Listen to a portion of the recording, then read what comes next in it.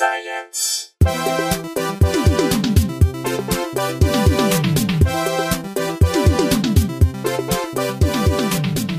Hello and welcome to Probably Science. My name's Andy Wood. I'm Matt Kirshen. Good morning. It's a morning podcast. We're doing a morning recording. This is the earliest, I would say, besides the one time we had to Skype with someone in a different country or something. Yeah, right? We're recording early because we are podcasting with a fine comedian, writer, and currently work neighbor. Yeah. Because Sarah Silverman's I Love You America, on which he writes, is on the same lot as the Jim Jefferies Show. It's Raj Desai. Hey, thanks for having me, guys. We're fitting in a quick podcast before work. That's right, yeah. Is Sarah quite the taskmaster? She actually is, I wouldn't say a taskmaster. She's definitely kind of, in a good way, like a perfectionist. That's cool. She wants things done right, yeah. Mm-hmm. Who else that we might know is working on the show? Any other names you can leak? Let's see. Who would you guys know? Dave Ferguson is the head writer. He's a birthday boy. Oh, yeah. Tim Kalpakis is a writer. He's a birthday boy. Kyle Dunnigan is a writer. I bumped into Kyle. I didn't know he was on the show. I bumped into him yesterday on the lot. Oh, okay, yeah. I'm not sure he knows he's on the show either. No, he's a fun guy. Do you guys know him at all? Yeah, I know through. Yeah. Listeners probably know Professor Blastoff. Oh, that's right. Some overlap probably with Yeah, the he's podcast. 1/3 of Professor Blastoff, right. along with Tig Notaro. Tig's longtime writing partner. He's a big science guy, but he is just like, it's funny how much he is. He's just a very well-read guy and then can't organize. Like, I'm convinced he doesn't know how to use Google Drive still. Anyway. This is common in my short time here in LA. On every job I have. People are so smart and then they don't know like the most basic things about organizing. Well, there's also something, and we were talking. We got onto the conversation yesterday about there's a subset of comics, and bless them for existing. But there's a certain group of comics who could not exist if comedy didn't. Would be straight up hobos. Right. I think you're right. I'm not like that. I get the feeling neither of you two are, but it's funny how many people I'm like, if you didn't have comedy, you could not exist in society. Yeah. And the cruelest thing about the business is it's not a traditional job where you just show up, clock in, and then it's easy to do your taxes at the end of the year because you had one job. It's the most complicated job to have. This is one of my... I freaking hate this.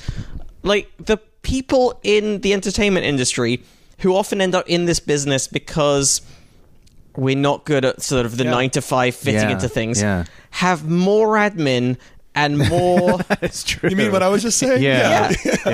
That's what...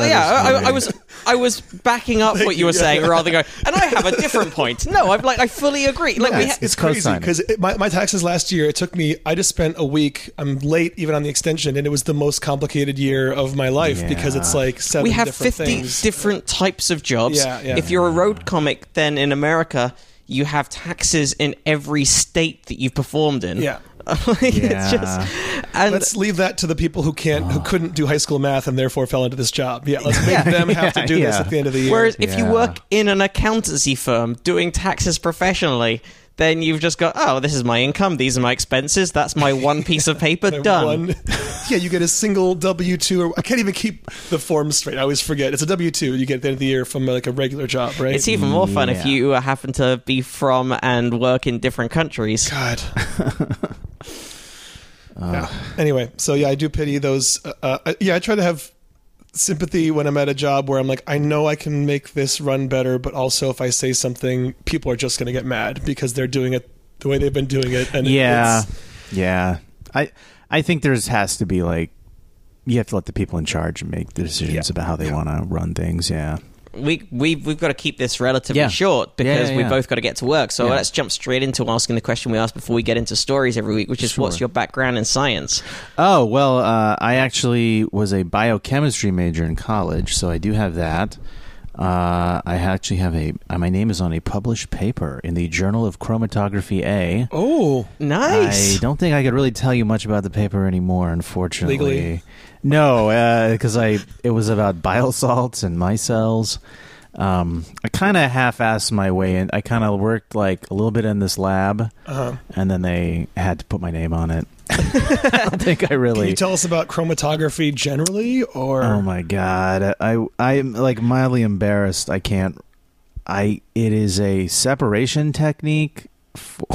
That's exactly what Wikipedia says. Yeah, yeah. Well, chromatography. I remember chromatography first.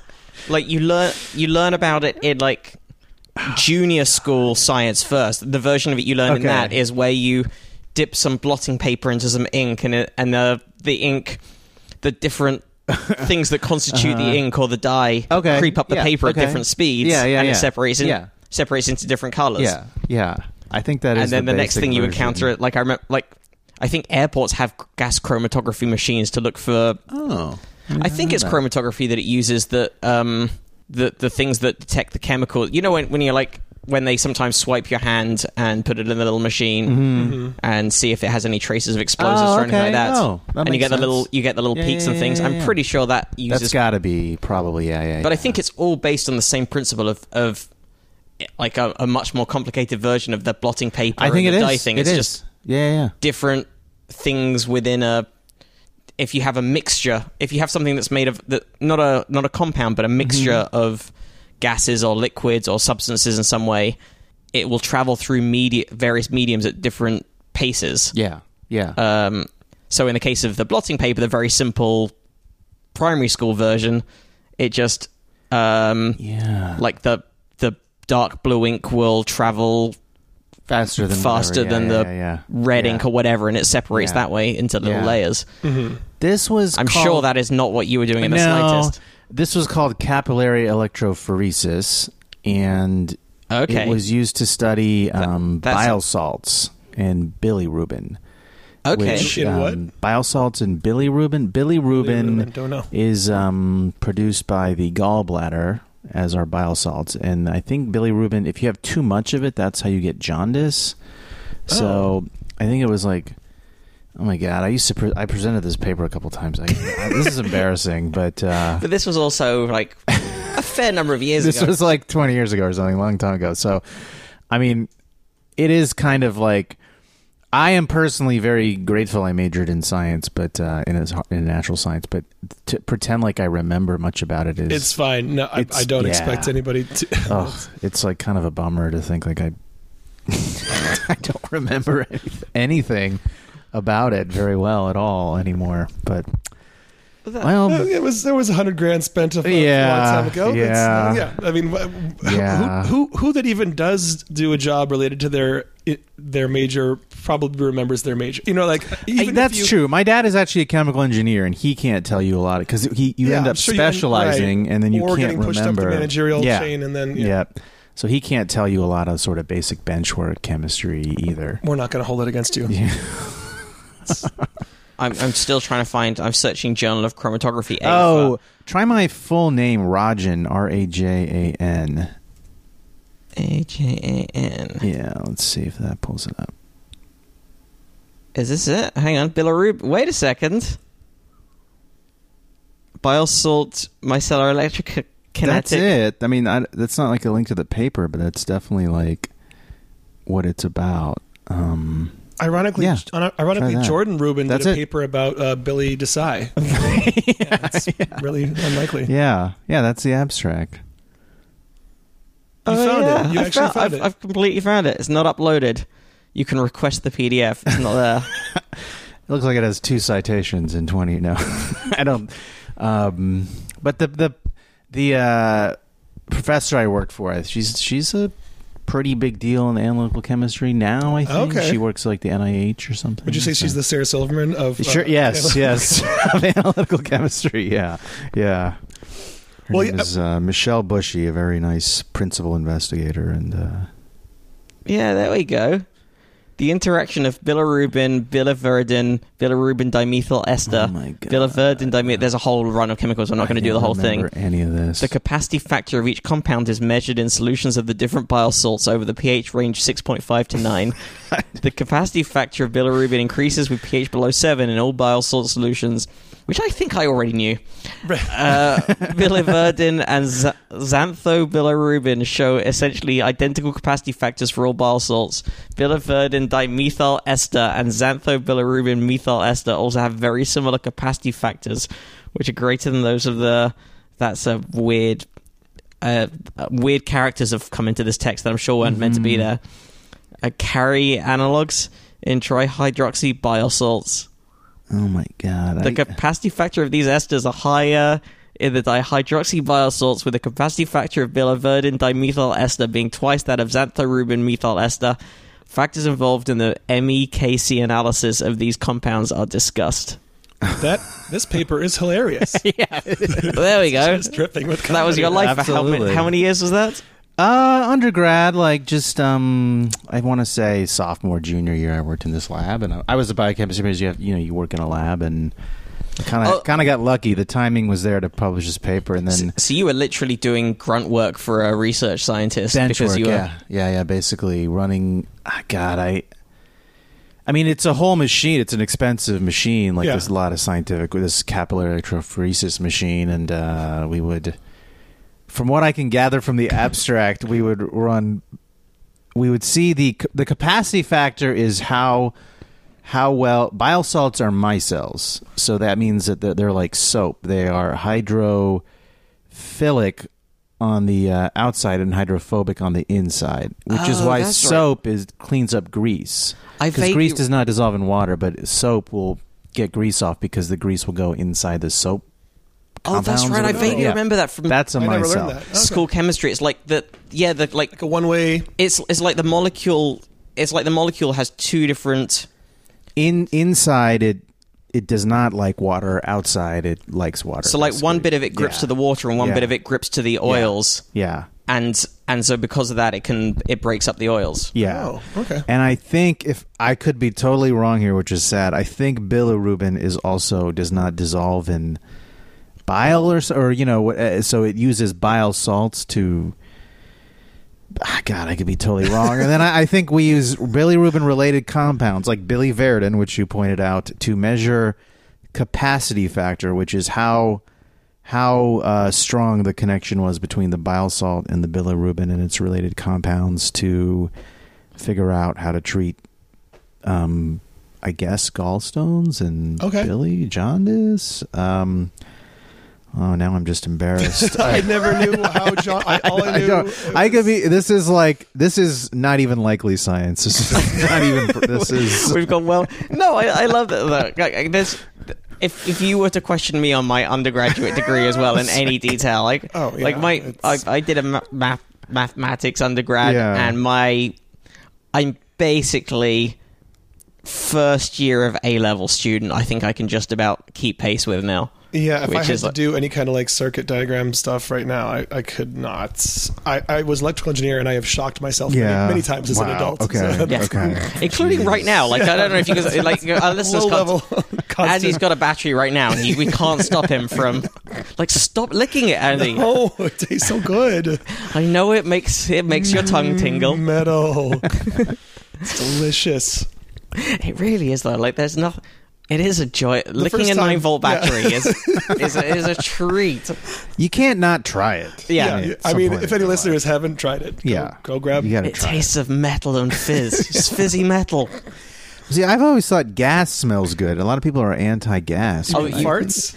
No, like whatever. Gasoline. Petrol. Yeah, gasoline. Okay. I thought you meant like the stuff that they Not put farts. into like natural gas from like the stove, the chemical. Oh, the chemical that they put into that so you can smell it. Smell it. That not so much, but gas it is. Yeah, I used to love. I less so now, but I remember. Anti-gasoline. Yeah, I was a kid. I really liked the smell of going to the petrol station and. Oh, well, my cousin, my aunt and uncle walked in on him with his face covered in kerosene when he was very little. His face covered in kerosene that he had just drank. He was going, apple God. juice. Apple juice. No, that's not apple juice. What do? Do you then just burn it out of him? I think you have to just let it burn. Yeah, it's like one of those. You light his forest tongue like fires. a kerosene lamp, and then you leave him outside for a bit. And the good thing is he that joined keeps, the circus. Yeah, and it keeps away mosquitoes as well. That's true. That's true. That's my citronella cousin. I'm sorry, you're thinking of a different. Oh, sorry. Yeah. Um, Hey, we got quite a few cool letters before we get into stories, because we got quite a few people write. We like it when people write in with corrections or clarifications. Just another update on the gold stuff for starters, because we were asking what the value was of gold. And Simon, was it Simon Martindale? It's one of our Simons. see which one you're talking You about. check this out while I read, because another little piece of why gold was traditionally a value was, firstly, it's very stable. So something that's completely stable and never changes is useful as a currency. It's not going to rust or anything or change its percent composition of... Yeah. It now has value for things like various electronics.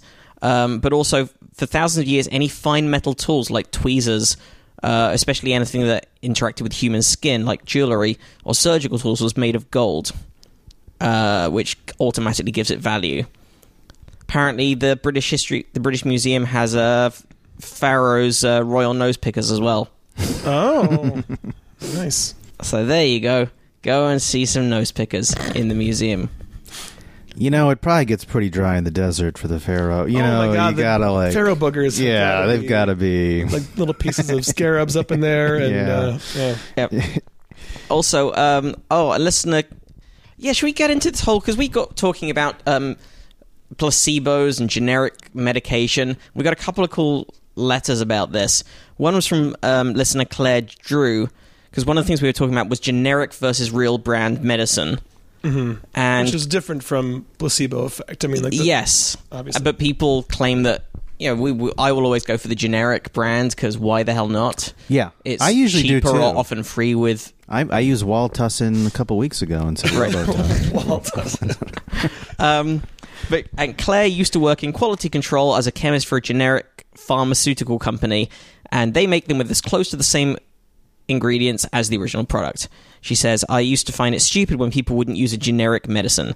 Since then, I had a boyfriend who was epileptic, and his neurologist told us he needs the original brand tablets rather than a generic brand. I asked why, and she said they don't know, but some people react differently. I'm on antidepressants and have taken generic medicine for that, but once had a brand which did not work well for me. I told the pharmacist about it and could tell they were skeptical, but of all people, I was always pro-generics. Now I think it depends on the product. So that's interesting. Yeah, but I can't imagine a more subjective thing to decide it on than psychiatric medicines, you know? It is tough. Yeah, it's hard to know. But then that brings us to this other email, which came from Michael Marshall, who's part of the Merseyside Skeptics group. And it turns out that the placebo science might not be as real as we thought. We were talking in the last couple of episodes about how, and this is partly something I read in Ben Goldacre's book from a couple of years ago.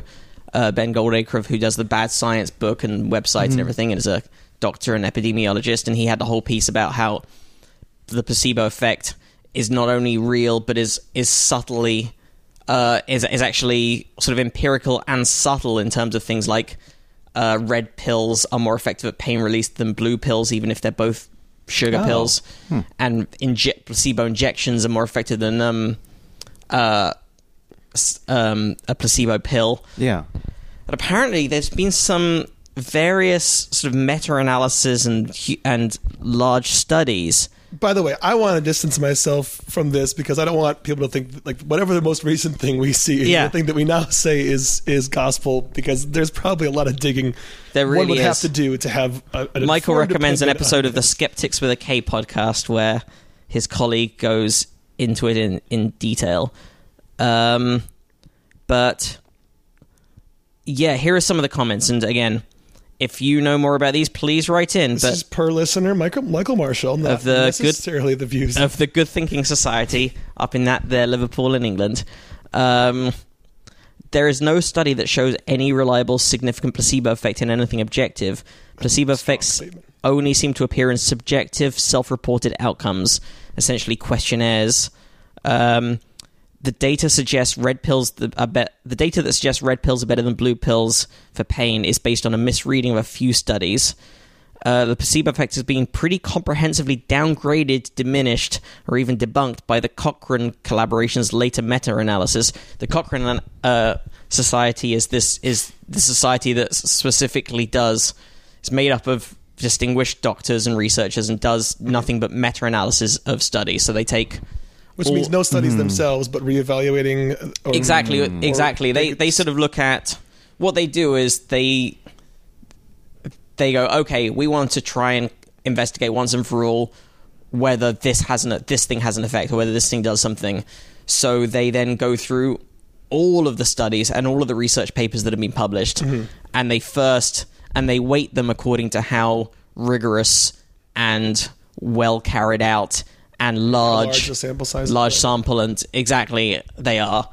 And they do some very complicated statistical analysis, and then they say, according to our meta study, certified fresh. Exactly. Right. Okay. Exactly. It's the Rotten Tomatoes, but it's more the Metacritic. Right. I was going to say Metacritic, but it sounds too much the same anyway. So yeah. But yeah, so that's what they do. So the study that shows that placebo knee surgery is as effective as real knee surgery when it comes to arthritis has been entirely misunderstood. It actually taught surgeons not to do that type of knee surgery because it isn't effective. And since that study, the surgery is no longer performed for that reason. Yeah, if you were showing that doing nothing is as good as a certain kind of surgery, to take that to mean that doing nothing was something is an interesting angle when it should have just been, this probably isn't surgery we need to do. Yeah. Yeah. The study that shows placebo inhalers are as effective as real ones for asthma actually measures 4 or 5 different things: lung capacity, exercise duration, heart rate, and a self-reported study as to how the participants felt on their inhaler. In all but the self-reported questionnaire, the placebo inhalers performed about the same, and the real inhalers showed a clear and distinct improvement. So the only one of the metrics that it showed an improvement on was the self-reported one, the actual measurable, quantifiable ones. And then I asked about, I thought there was a study that involved ulcer size, which is something that's pretty empirical. Yeah. And Michael replies to say, it's the study that proved that gastric ulcers heal faster when you take 4 placebo fills rather than 2 ones. It was a meta-analysis by Daniel Moorman, who is an anthropologist apparently. The paper was a meta-analysis of papers published between 1977 and 1980, which was before we knew what ulcers were caused by. Really? Yeah, which this is a pretty amazing story. This Australian scientist, it's like a rare example of a maverick scientist actually being proven right, had the theory that... Did this guy win a Nobel Prize? I think so, yes. Yeah, I remember reading about this Did he tie some weather balloons to a lawn chair? Is this the guy? Yeah, exactly. And he had and the machine went forever, therefore proving that all of the energy companies in the world are in a global conspiracy to stop his perpetual motion machine from ever happening. Yeah. That man's name, Yahoo Serious. I'd love to know how many times Yahoo Serious has been mentioned on this show. Yeah, okay, wow. Hey, he lives at least, you know. Yeah. His legacy lives on. He had the theory that ulcers were caused not by just stress or things like that, but by tomatoes. Bacteria. Oh, it's bacteria. Tomatoes. And couldn't get funding or enough people to believe him to have a clinical trial. Mm-hmm. So he took some of the bacteria, drank it, gave himself an ulcer, took antibiotics, cleared up the ulcer. Wow. Jeez, that's crazy. Yeah, I'm not sure I would go down that road if I... No. There's got to be some other way. Isn't there some milkmaid's child nearby? Yeah. Some gardener's son. Yeah. Edward Jenner style. I mean, that really is. The only difference between what him and Edward Jenner did for smallpox is he at least had the integrity to test it on himself rather than the child of one of his staff. Yeah, wait, the milkmaid, that's a different thing, right? No, that is the thing. But the milk... That's what made him think of the connection, because the milkmaids... Yeah, and I don't think apparently it wasn't him who first posited the connection. So, this is smallpox. I actually talk about this on stage sometimes, but smallpox... which, very fatal. You might know of it as the thing that terrorists have. Sure. And sometimes threaten to unleash. But milkmaids wouldn't get smallpox because they got cowpox. Oh, that's right. Which is a related but far less dangerous condition. Smallpox, very, very often fatal. Cowpox, rarely fatal. And the word vaccine, vaca, Latin comes from for cow. Oh. That's why we get the word vaccine and vaccinate. So... his theory was if you give someone cowpox, you will inoculate them against smallpox. Mm-hmm. And the way he did that was to take some pus from a milkmaid who had cowpox from the pox, and then just injected it into his gardener's son. Okay. I did not know that. It's like the 1800s? James, late 1700s. Okay. Oh, that's longer back than I thought. Oh. Okay. James Phipps, I believe, was his name. And you might need to check that, was the name of the kid. And then once he'd done that, he then injected the boy with smallpox. Oh, God. Whoa. Oh. And the boy didn't die, and now Edward Jenner is a hero of our time. This is not like he didn't talk to the gardener and be I like, don't "Can know do this?" exactly Or the knows? conversation that happened, but either Even way. if you had it, you're still in a position of power. There's a Weinstein thing going on there. Yeah, there's definitely like yeah. I employ. This is the late 1700s. I employ you and your family. So I'm pretty sure this won't murder your son, but so let's give it a shot. Yeah. Boy, that's crazy. And yeah, so ulcers, you were saying, were an example of a thing people thought you could point to an empirical effect of placebos. But Okay, it no. turns out- So the paper found that placebos healed gastric ulcers at rates across the study that range from 10 to 90%, which is a range so wide that any researcher should stop and think hard about whether it's a real effect. The paper came to the mad conclusion after seeing that 6 of the analyzed studies from Germany showed a much stronger effect in the placebo arm than the other studies. The placebo effects are more powerful in Germany than elsewhere. What his analysis missed, because there was no way of knowing at the time, and because he arguably went in with an agenda to find this result, that the antibiotics were often abused during the 1980s and handed out like Smarties. The problem was that particularly bad in Germany, apparently where they would give out antibiotics for pretty much anything. Because the papers didn't know that ulcers were bacterial, they didn't bother to ask patients if they were taking antibiotics, so there was no control for that. So even that study has huge potential problems. Yeah. So placebo effect may well not be nearly as real. And we'll post a link to that, to the Merseyside Skeptics episode as well, that has that piece. Apparently it starts about half an hour in that particular mention of that study. Would we still consider it a real thing if the only things that it affects are those patient-reported things like pain levels? Because to that person, there's still some benefits. Well, so there's still I think use for the term almost. I think that there is something to that. There is something to when we talk about the benefits of alternative medicine, even if it can't improve empirical things like shrinking a tumor, shrinking an ulcer or whatever.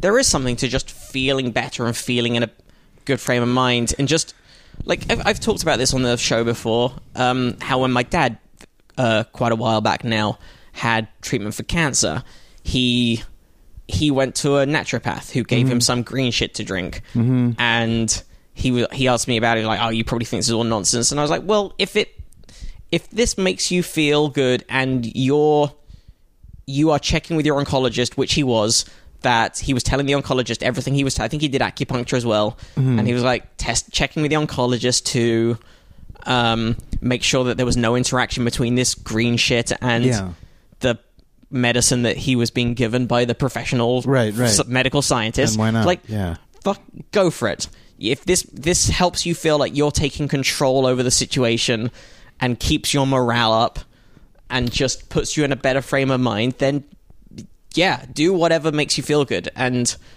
it's when they start making fantastical claims or taking people away from real empirically tested medicine or anything like that, then I'm like, no, fuck you. But even his naturopath was like, no, you check, this is what we're giving you, and go and check with your oncologist and your team to make sure that this is all good. I agree. I mean, I think I do things that might have a placebo effect of some sort. I don't know. Like, I mean, I think if I don't know. I think I do like whatever, hot showers, or something. I mean, that's what do you mean? Like you think like, oh, my achy muscles will feel better. I don't know, or like a sauna or something. Is it really? I have no idea. Or like stretching. Some people say isn't really that great of a.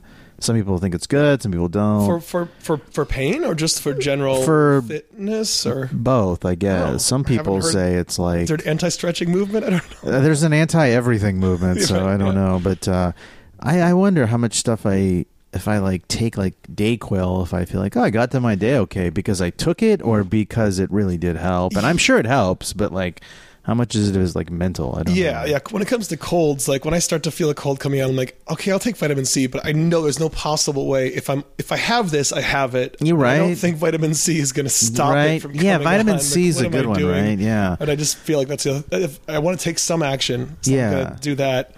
Actually, yeah, listeners, I haven't even looked this up. This is probably very easy to bunk or debunk. Can you rebunk something?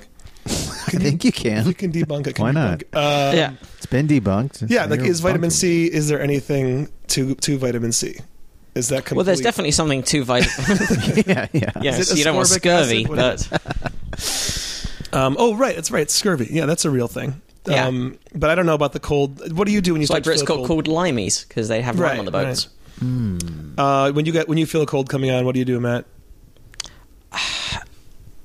I will I'll occasionally find myself like drinking orange juice or something, and then I go, "What are you Emergency, doing?" You're yeah. probably like you.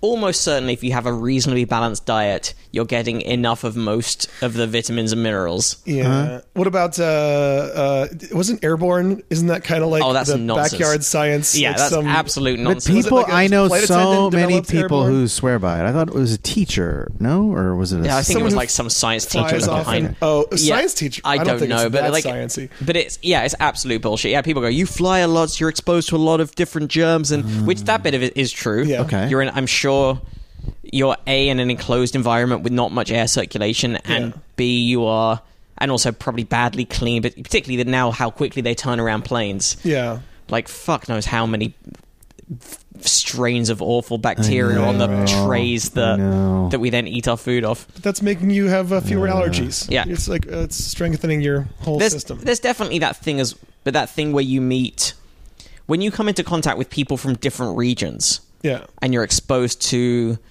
various strains of various diseases that you haven't built up immunity to. It's like first day of college. Yeah. You know that thing where everyone gets ill in the first week of Is that a thing they say? I didn't know that, but okay. in Britain they call it freshers flu. Oh. And really? it's a thing where, and again, this could be entirely not empirical and I don't know how entirely measurable British? it is. Is it something about But the idea is all these people who've come from different regions of the country suddenly arrive in the same very small space and are all interacting in Right. close quarters, and you haven't built up an immunity to your local strain of cold. Right. You've been raised on different strains of gruel. Right, exactly. Yeah. So your coming stomach together. can't quite cope with that. We've been all readers' letters. I think we only really have time for one or maybe two stories. Did you have a favorite, Do Andy? you want to talk about the fact that the extinction of the dinosaurs might have been what allowed mammals to come out during the day? Yeah, I like that story. Didn't know that was the case. But yeah, long-standing suspicion seems to have been confirmed. Mammals like us spent their first 100 million years in the dark and only came out in daytime when the dinosaurs disappeared. This is an article on newscientist.com that was sent in by Paul Steenbeek. It's the first time we've had a firm date for this change. The first mammals to truly embrace the daytime were simians, our ancestors. So the first mammals evolved over 100 million years ago, but most remained small while dinosaurs ruled. And most Dinosaurs rule. many paleontologists think early mammals were nocturnal, only coming out at night. Nowadays, many mammals are active in the day. Diurnal is the term for that. And yet most have eyes and ears adapted to darkness. For instance, most mammals have a thin reflective layer at the back of the eye that helps them see in the dark and which causes the eye shine of cats caught in car headlights. That's thought to be a hangover from nocturnal ancestors. However, that idea is hard to test because eyes don't fossilize. I never thought about that. Oh yeah, everything's soft tissue. That makes sense. Yeah, so Roy Maor at Tel Aviv University in Israel and his colleagues compiled data on the activity habits of 2,415 living mammals. They then aligned this with the mammal family tree and reconstructed the likely activity patterns of modern species' extinct ancestors. For instance, if two closely related mammals are nocturnal, their common ancestor probably was too. They found daytime activity only appeared 65.8 million years ago, within a few hundred thousand years of the mass extinction 66 million years ago that killed all the dinosaurs, barring birds. That supports the nocturnal bottleneck hypothesis. The dinosaur extinction opened up new opportunities for mammals, particularly daytime foraging. Because the team used the largest data set on extant species yet published, they could date when many mammal groups became diurnal, says Chris Heasy at Midwestern University in Glendale, Arizona. I haven't heard this term before. So cathemeral activity, which is both at day and at night and in the day, started to appear first. That's you, right, Andy? Right. Yeah. Sometimes I'm a party animal. Sometimes I'm like, I'll come out. I'll do a podcast at 9 a.m. You will. Yeah. But you're still wearing your disco shorts. Right. Still got a little bit of face makeup. If you're You know me, Body still glitter. got your war paint. I'm just a 90s club kid. Me and that guy from the Maury Povich show always hanging out murdering people. What's that guy's name? Is it Michael? I don't know this. There's a movie about him, isn't there? Wasn't really? Macaulay Culkin in it? There's some... Party Monster was the movie. Yeah, I think there was a party guy who liked to do a lot of party drugs and kill people. I forgot what the reason was. Maybe it was just one fight amongst maybe there was down to the last pacifier. And they had an all-out brawl. I don't know how that worked. Cathemeral activity, much like 90s party kids, club kids. Nobody knows why, but there is evidence that dinosaurs were declining long after their final doom. Long before their final doom, makes more sense. So mammals may have emerged into the day gradually. Too early. The first cathemeral species was a hoofed mammal, which was the ancestor of cows, deer, and hippos, plus whales and dolphins. It probably ate plants, and daytime grazing may have helped it digest food by warming up its stomach bacteria.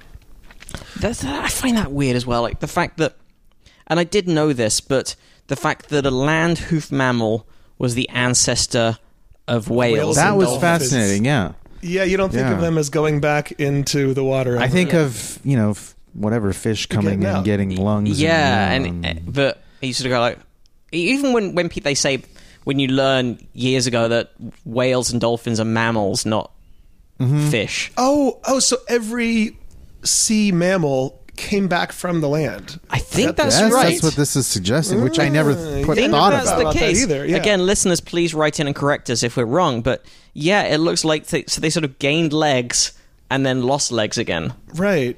Which, okay, that makes sense for why dolphins are so smart, right? I guess, yeah, if they were Kind of more evolved, or Yeah. but I guess so. This cathemeral activity, the day and night stuff, was unstable, says co-author Henry Ferguson Gow, University College London, UK. You see high rates of transition out of that state, but not into it. Perhaps they were just starting to exploit the daytime niche. So then, about 52.4 million years ago, the first mammal group to become exclusively diurnal, the simian primates, those came about, and that may be why they're the only mammals with a visual system adapted to daytime foraging. Particularly, they can distinguish red and green, which may help them spot ripe and unripe fruit. Yeah, so red-green colorblind people, not good greengrocers. Don't send them. Don't send them out to Whole Foods. Like, you come back with a non-ripe apple again. You stupid colorblind. There is one simian group that returned to the dark, the night monkeys of South America. I didn't know there was a monkey called a night monkey. Wow. Yeah. They have large eyes to cope. I'm going to bring up a picture of this guy. I want to see if it's what I'm picturing. While you do that, Yeah, pretty much. I want to thank some people because we had some donations coming in Do it. to the Squarespace PowerProbablyscience.com website. People clicked on the donate button. They include Brooks Gilmore, Patrick Adam Chalkley, Callum Gleason, Pandora Young, Drew Chapman, Matthew Arnold, Stephen Edmonds, Keith Stadenfield, Zorneman Kroons, James Casson, Stuart Holding, and then Rosalie Simonich, thank you. That's super generous of you, and extraordinarily generous as always. Thank you so much, Linda Moulton. Let's call them gold and platinum sponsors. Yeah, Rosalie and Linda, thank you very much. thank you so much. I think we should probably wrap it up. Yeah, you guys got to go to work. Because we have to go to work. To go back to sleep. Did you really just get up to do this? No, I have stuff to do. Actually, I'm going to go rehearse, and I hope any listeners in LA will come out on Tuesday the 14th at 3 clubs on Vine Street in Hollywood. Tuesday the 14th. Oh, it's the new show you're doing with Brian. Yeah, Guilty Treasure. We're bringing comedians and musicians on to play the songs that they hate to love. Oh, cool. And we've got James Urbaniak, Maria Thayer from Those Who Can't, Forgetting Sarah Marshall, Chip Pope, and Jared Logan. That is a very strong lineup. And a great band, great backing band. So come out Tuesday the 14th at 3 clubs in Hollywood. Hey, Raj, where can our listeners find you and your work? I would say Twitter at Sure. _ Raj Desai. I'm not the first Raj Desai. So you have an underscore before Yeah. any of the letters. Yeah, I don't know why I went with that. So You haven't tried to fight at Raj Desai? I haven't. I guess I feel like I have the scarlet underscore. I feel like there's a lot of Raj Desais. There are a lot. It's the last name is not that common, but the first name is like John of India. So Right. there's a good amount. I'm the number one Raj Desai on the internet. Okay, well, this is Twitter. At Raj Desai has 4 followers. Why can't you just? And he's private. Private. Oh, okay. He probably got it like years ago. He Yeah. just beat me to it, and then like the other. I always feel bad. There's a professor, like a really accomplished professor at like Georgetown, named Raj Desai, and I feel like. And like He must be looking at my like stupid videos, being like, "This fucking guy." fucking Comedy Central Yeah. prick. Yeah, There's an Andy Wood who's an amazing guitar player, Yeah. and I sometimes put videos of my meager guitar right, skills up, but sometimes things have more. I'm like, oh, I feel bad. Elder Andy Wood is a way better guitarist. It's, yeah. he's like Yeah. a Nashville speed, like it's crazy. Oh, okay, yeah. Well, people like my videos more than this yeah, guy's papers. can't argue with Yeah. numbers. It's, You should just try harder if you want to be Yeah.